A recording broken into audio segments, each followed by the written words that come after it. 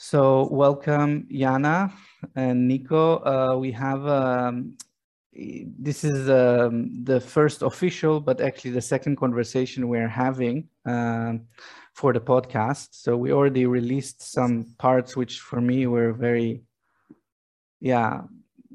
important to hear the exchange between Nico and Yana, and about, for me, it was really about solidarity, but also solidarity as a strategic understanding between migrants and refugees, which might not be treated the same, but are, basically struggling in a similar way. And I think I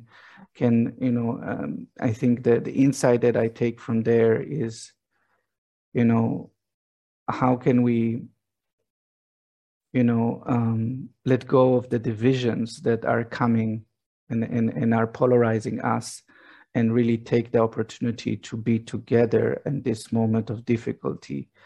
So Yana, just for people listening, is a joker, a practitioner of theater of the oppressed, and I would say, community weaver and organizer from Ukraine, who has been instrumental in moving certain movements and organizations in Ukraine of theater of the oppressed, theater for dialogue, theater for change, and she might share a little bit more of that.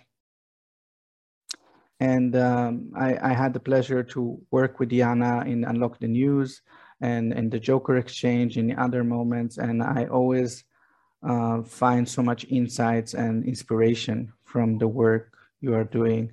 Currently, Yana is in Poland, as many other Ukrainians that are seeking, a more calm situation, especially for children, as the war that started in 2014 intensified and became a full-on invasion into Ukraine by Russia, which makes life very difficult. Today we're having a conversation. I'll hand it to Nico, to you, to add a little bit more and maybe ask the first question. And thank you again, Yana, for joining us today. Okay, I'll say thank you again, Yana, as well. I don't have questions as well. I was not really planned much, but I think, as we said, we'll continue where we left. I still remember some things. But the other thing I just shared, like some people have been asking me, something very simple that I never pay attention to it. Like, oh, Nico, did you ever meet any Ukrainian refugee in Scotland? I'm like, no. So what are we talking about? That's me like trying to think. If I really want to talk about other migrants and stuff, I need to start hunting them down, not in the bad way. I mean, like to actually hear more stories in person than using social media and stuff. So that question stays with me until today. Like, yeah, did you ever meet any Ukrainian refugee? I was like, no, I never thought about that. But I think it's it wakes me up on the side of work, like to do like, if you want to create a nice stories and stuff and raise awareness, you need to talk to people lived experience. And so I think that's that. The other thing I really appreciate, Yana, to join us on the podcast and to be part of this sharing stuff. As I said, I think I have preferred maybe Uri to do the head thing stuff, because I didn't come up with any like really questions than only sharing what my views are on these situations. And maybe the question would be like, for all of us, how far are we going about this idea of this podcast? I mean, like for these topics we have now, because one off, it can die within like weeks. But I'm not saying we should take this as a full-time job as well. We need to just balance like and stuff. the UK is a mess in the moment. I can't even begin to start about how the things work here, because the parliament will become like a house party now. They don't talk much about migrants as other countries. In the UK, they're focusing on replacing Boris. I don't know, even if Janusz has got a question for me, I'm happy as well, just to actually, speak something more, if you got anything for me.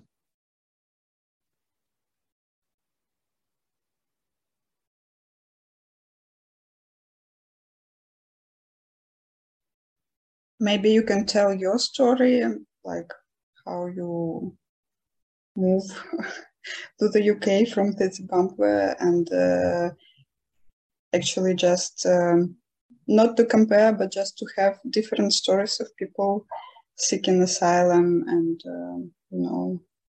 being in exile and, facing various difficulties and challenges on that way.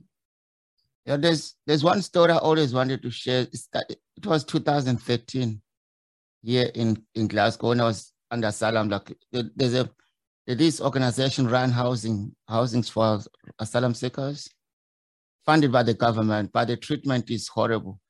So what happened in 2013, I volunteered in different places. So one day I came from volunteering, my case was a little bit like, no new application was not finished, but yeah, I was nothing put in on the government because I was refused. I have to appeal and appeal.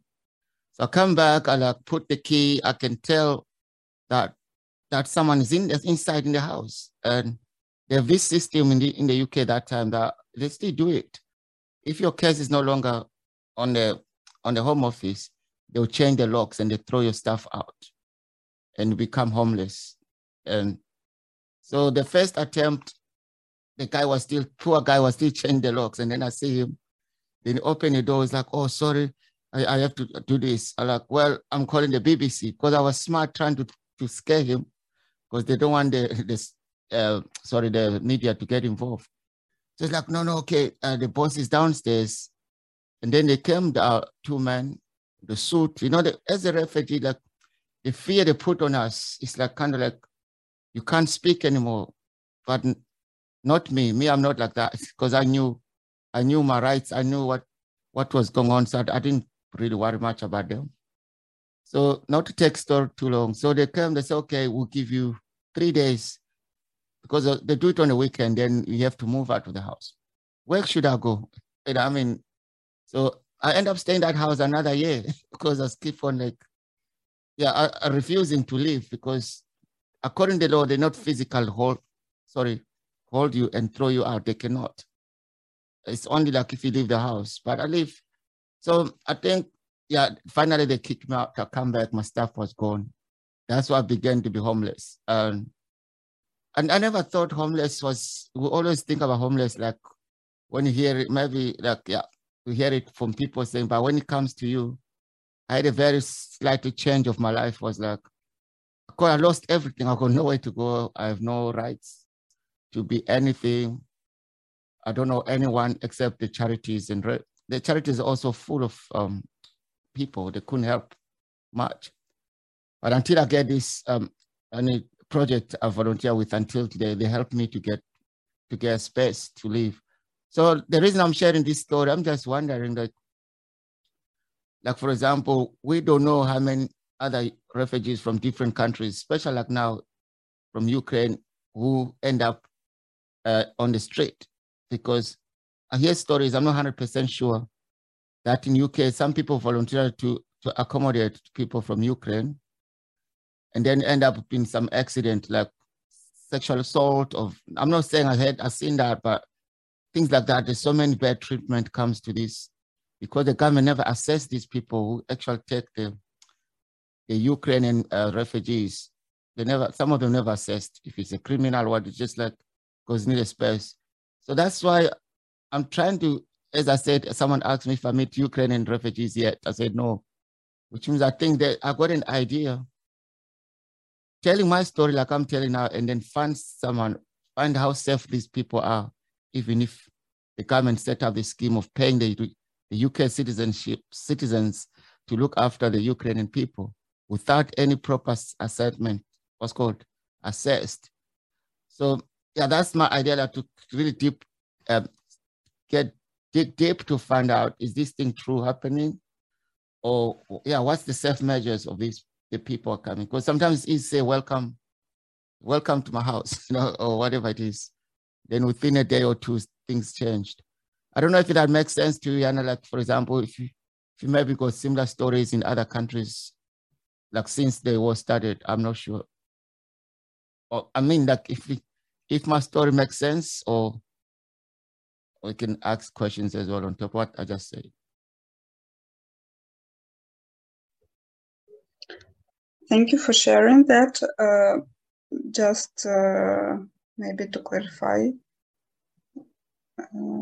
like your request is whether there are some Ukrainians who were kicked out of the house by their owners.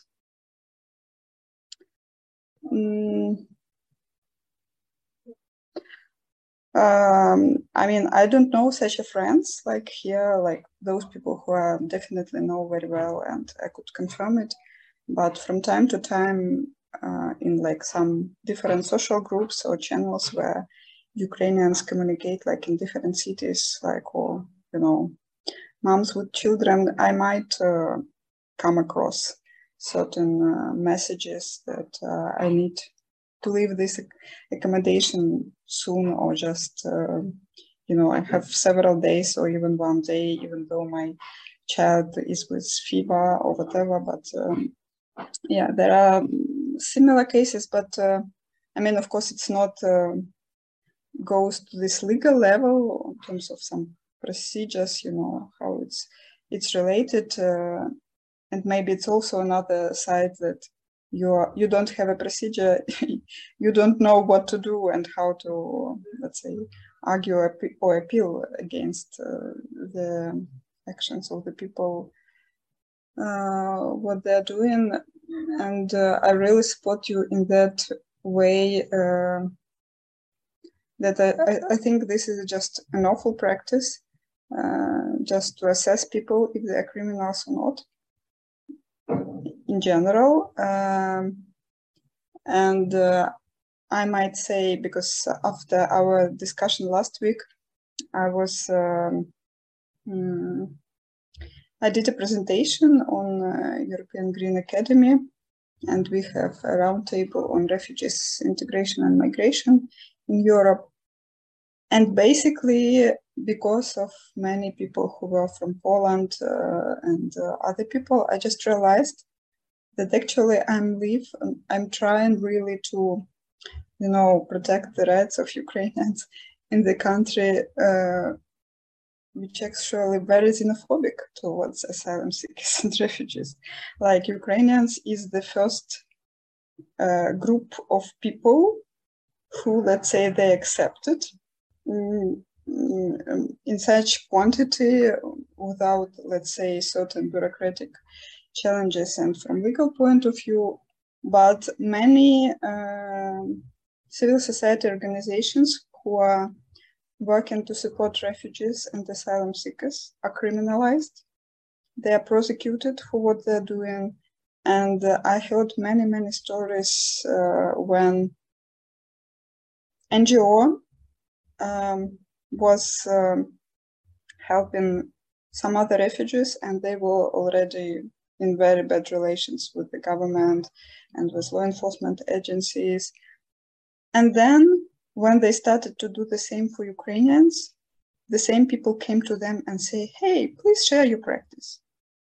And these people say, I just need to bomb out, because before, when I did help to the same people from another country, I was an enemy, and I got prosecution. And now they want to partner with me because I do have experience, and they want to learn about my practices. And this is just it's just schizophrenia, I could say, because it doesn't matter who are these people and who are that people. They just people who are really try to find a safe place for them. And in this way, it's for me just really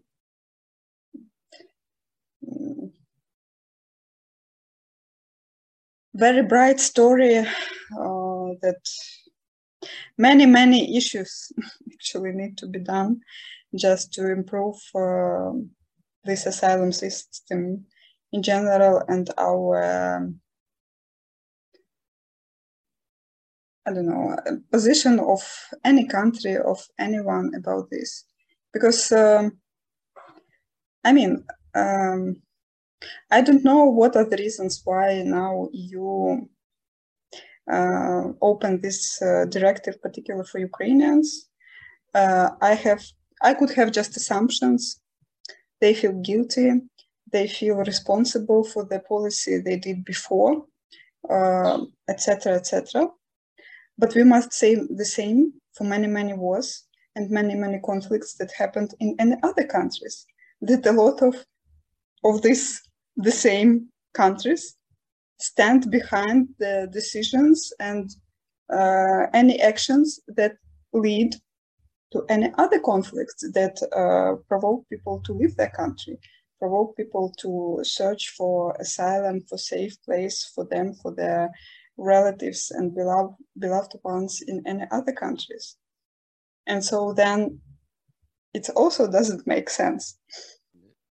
And we really need to review this idea, because now when I'm looking at this economic sanctions and all of this, we really could see how all of us, all the society, all the world is connected. We cannot really live like separately, and we really need to find this concept of shared responsibility. Like now, because of many technologies, because of many processes, when we have the world globalized, we really need to recognize finally that each and every country depends on the level of power and impact they have on certain processes. They do share this responsibility. And if so, then they just need to share this responsibility not only in political and economical area, but the same in the migration area, because they are interconnected. A lot of them influence political decisions and economical decisions, influence the migration flows. They are very much connected, and we need to think about that.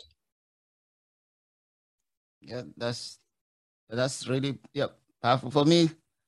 Yeah, as you said, there's lots of issues coming on this. On my side, I think as I said last week, the way people treat different stuff. But I realized that the UK system is designed to actually destroy the poor people, like asylum seekers, refugees.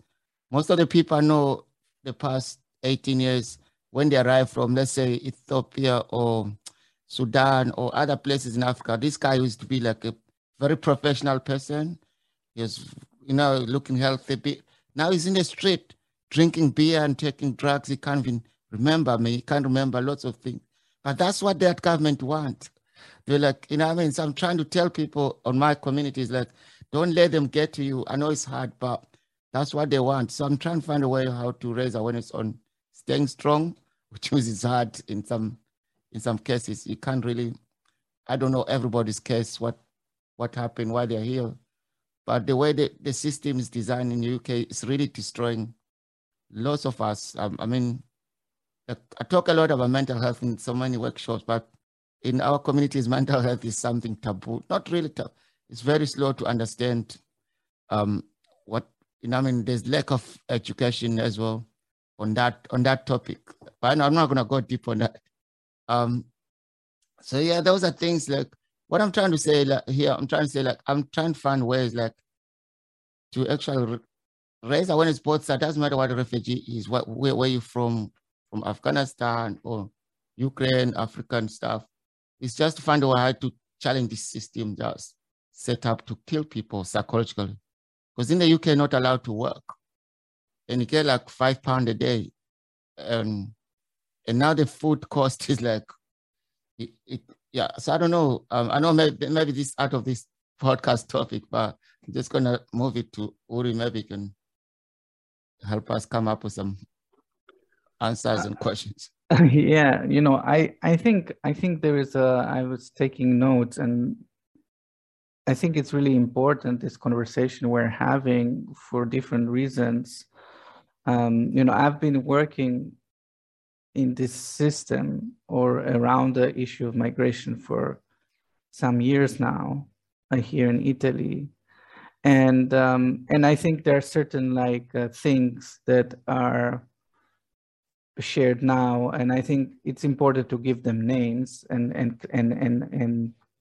flesh them out, like racism. Like there is racism, and it completely influences the system of migration, and that's one of the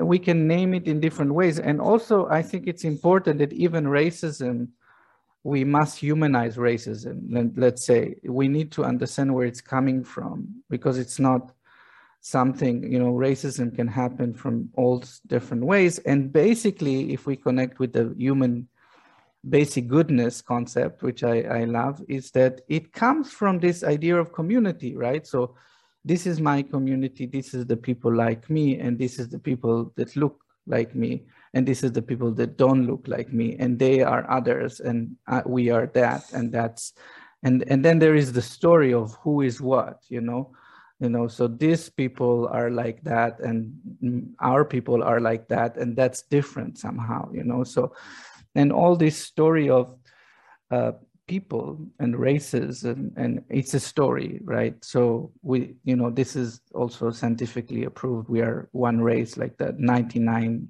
of our DNA is the same.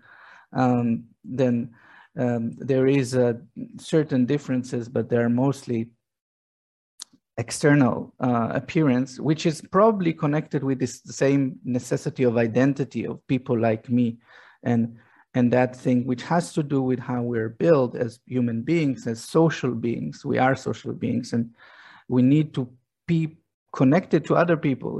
If you put a human being on its own in isolation, they will basically die. They would be desperate and they will die. The human beings are meant to be with other human beings. So I think but we need to understand where racism, but we also need to name it. There is racism. The system is filled with racism, and we need to figure out how to meet that racism in the system and make it explicit that it's a problem. It's a problem. And also it's a problem not just in the asylum system, it's a problem in general. In how we manage the world. And I want to kind of bring it to something else, kind of challenge, put something else even. So we put refugees from Africa, from Afghanistan, from Ukraine, but it's hot. I don't know how it's hot with you, but it's hot, like it's the hottest summer in Europe ever. and we're here in Italy, we're hitting 38 degrees day after day after day, and it's impossible to sleep in the house. We need to move to the downstairs. And I just read the news, one of the articles, Europe is the hottest ever, and it started burning coal again in many places because of not being able to get as many gas from Russia. And I wonder, how does that connect for you? How does that question of refugees' rights and also the war in Ukraine and the whole situation we're living through, how is that connected with what's going on with the environment, with our home? And how can, and I'm involved in some writing of projects around that actually right now. So I'm really curious with that. How can we actually make that an opportunity? How can the migration waves that are going to come more for different reasons, a lot of them connected with climate, how can we leverage that to actually start doing something about this situation, which is a collective suicide? We're on a path of collective suicide, and how do we deal with that? How do we take the accumulating problems that and social conflicts that is created into something creative and active? And again, to even add more to how can arts and theater be part of that, or comedy for you?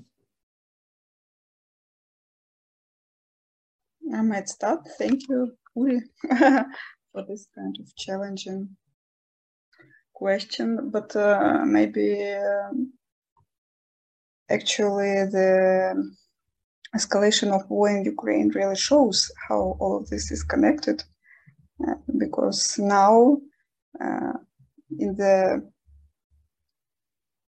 last news from EU was they really would like to decrease the consumption of gas by 15% in general in EU, just because they don't want to be threatened by another country with which they already set before some agreements. And they used, let's say, we used to supply certain amounts of energy, gas, in oil, whatever, and we used to that, and we are not thinking how these resources could be used to cause the conflict and actually cause just in general, the disaster for many people.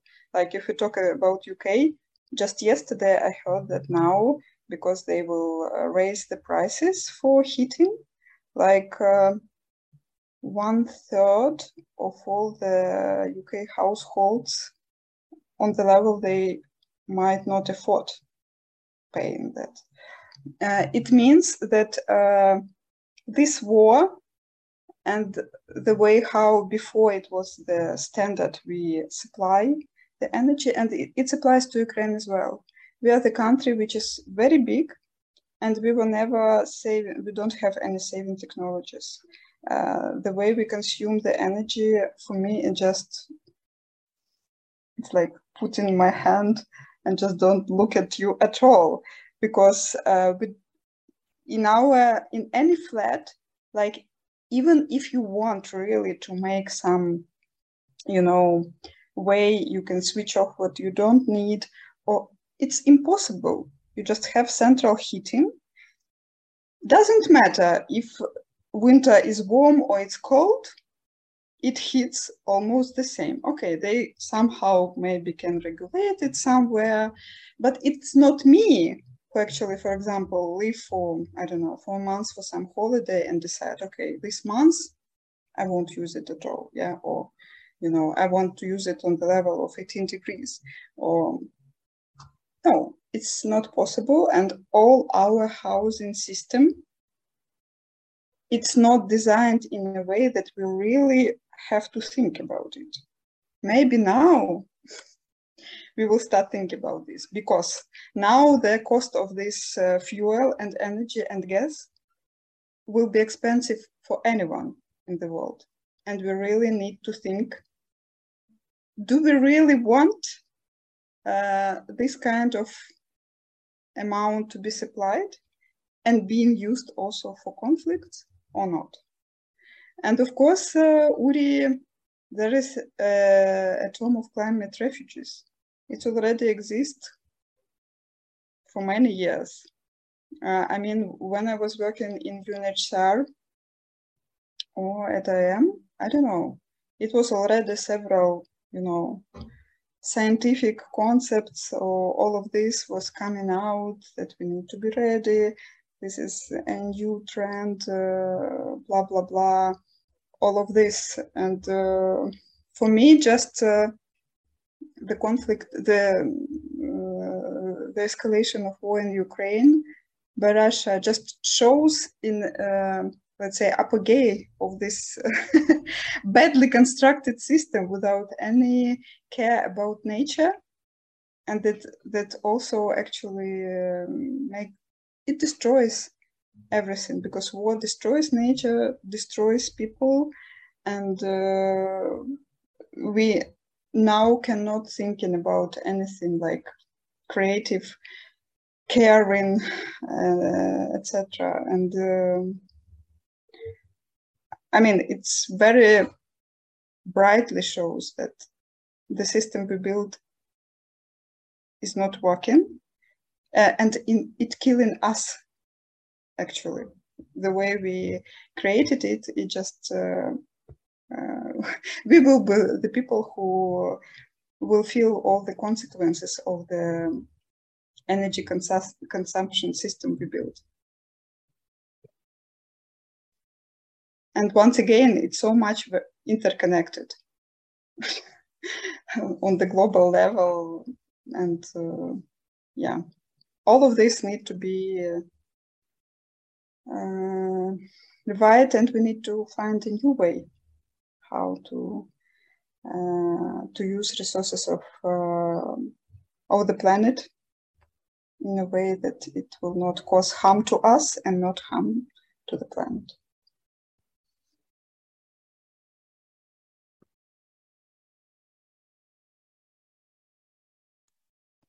Okay.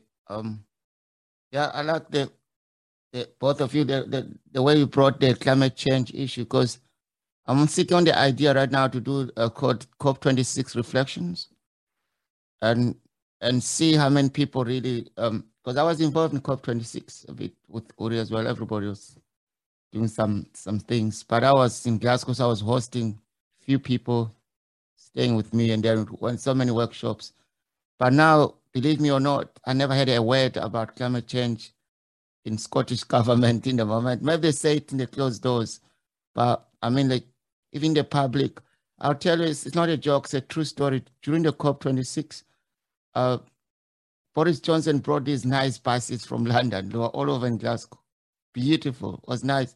Now there's a smoke again in Glasgow. It's like, see the bus I never seen for years. It's back on the road, and it's making this noise, and the smoke is everywhere.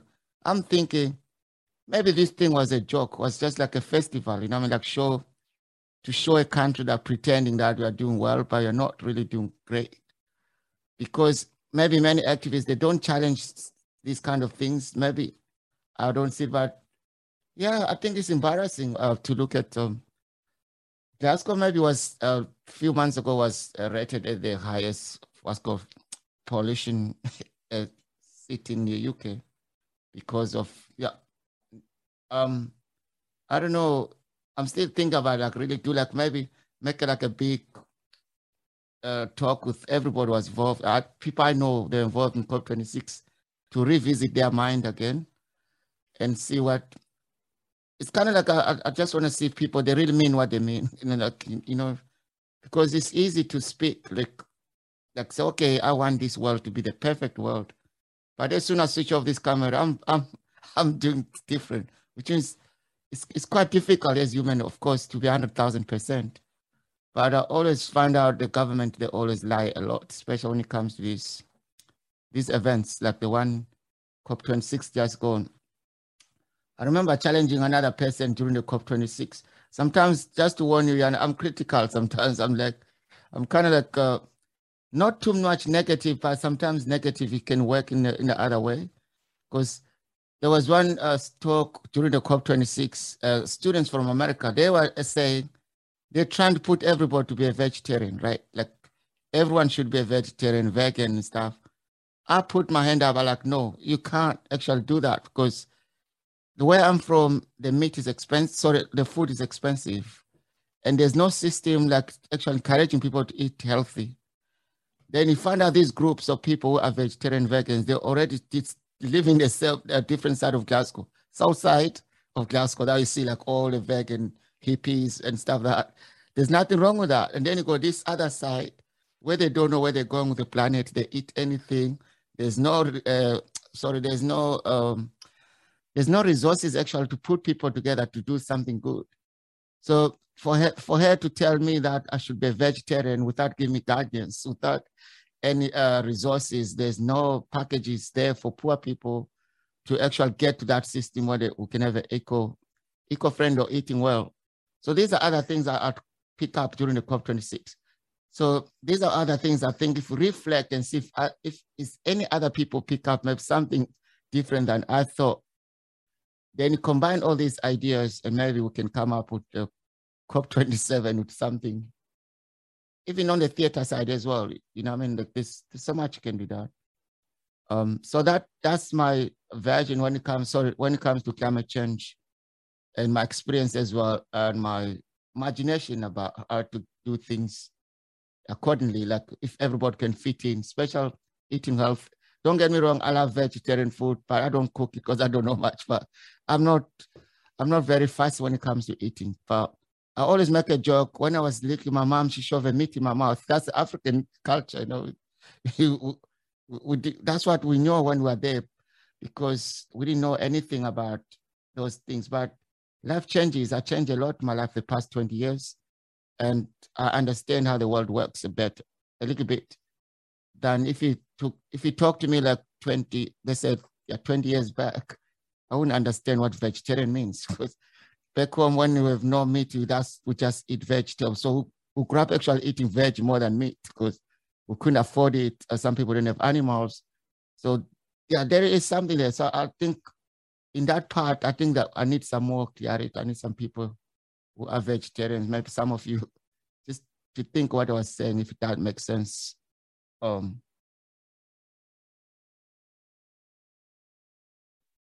Yeah, I'm not a vegetarian, but I don't eat so much meat. I feel for me the problem is that there is we tend to go to these absolute solutions too much without looking at what's around us. So we looked as a family. We watched this Pianeta Verde, the Green Planet. It's a French film actually, but I think you can find it in more languages, even free on YouTube sometimes. Or it's quite nice. You know, it talks of this other planet which people are living in harmony with nature and they have telepathy, and then they send someone to Earth. Nobody wants to go, and then someone goes, and it kind of sees a lot of the patterns, you know. I think it's a great film. It has this problem of this utopic future present in which things are kind of in harmony, and that's tends to be not really accessible for anyone, because the problem is we build too much idealism or ideas, and it kind of we are caught in the contradiction, you know. And so my daughter the other evening when she was very moved by the movie, and also before that with this whole environmental like let's go, and you know, she just wanted to go and live outside and leave all the things, and you know, and that everybody do that. And we might do that. We might go to some place in a year and experiment with that. But I also told, and I still feel that we need to be able to build a bridge to that future, present, past, because we are where we are, and also where we are has things that we need to, you know. I'm quite sure that the future is nothing like what has been, and nothing like we can imagine now. We're creating it.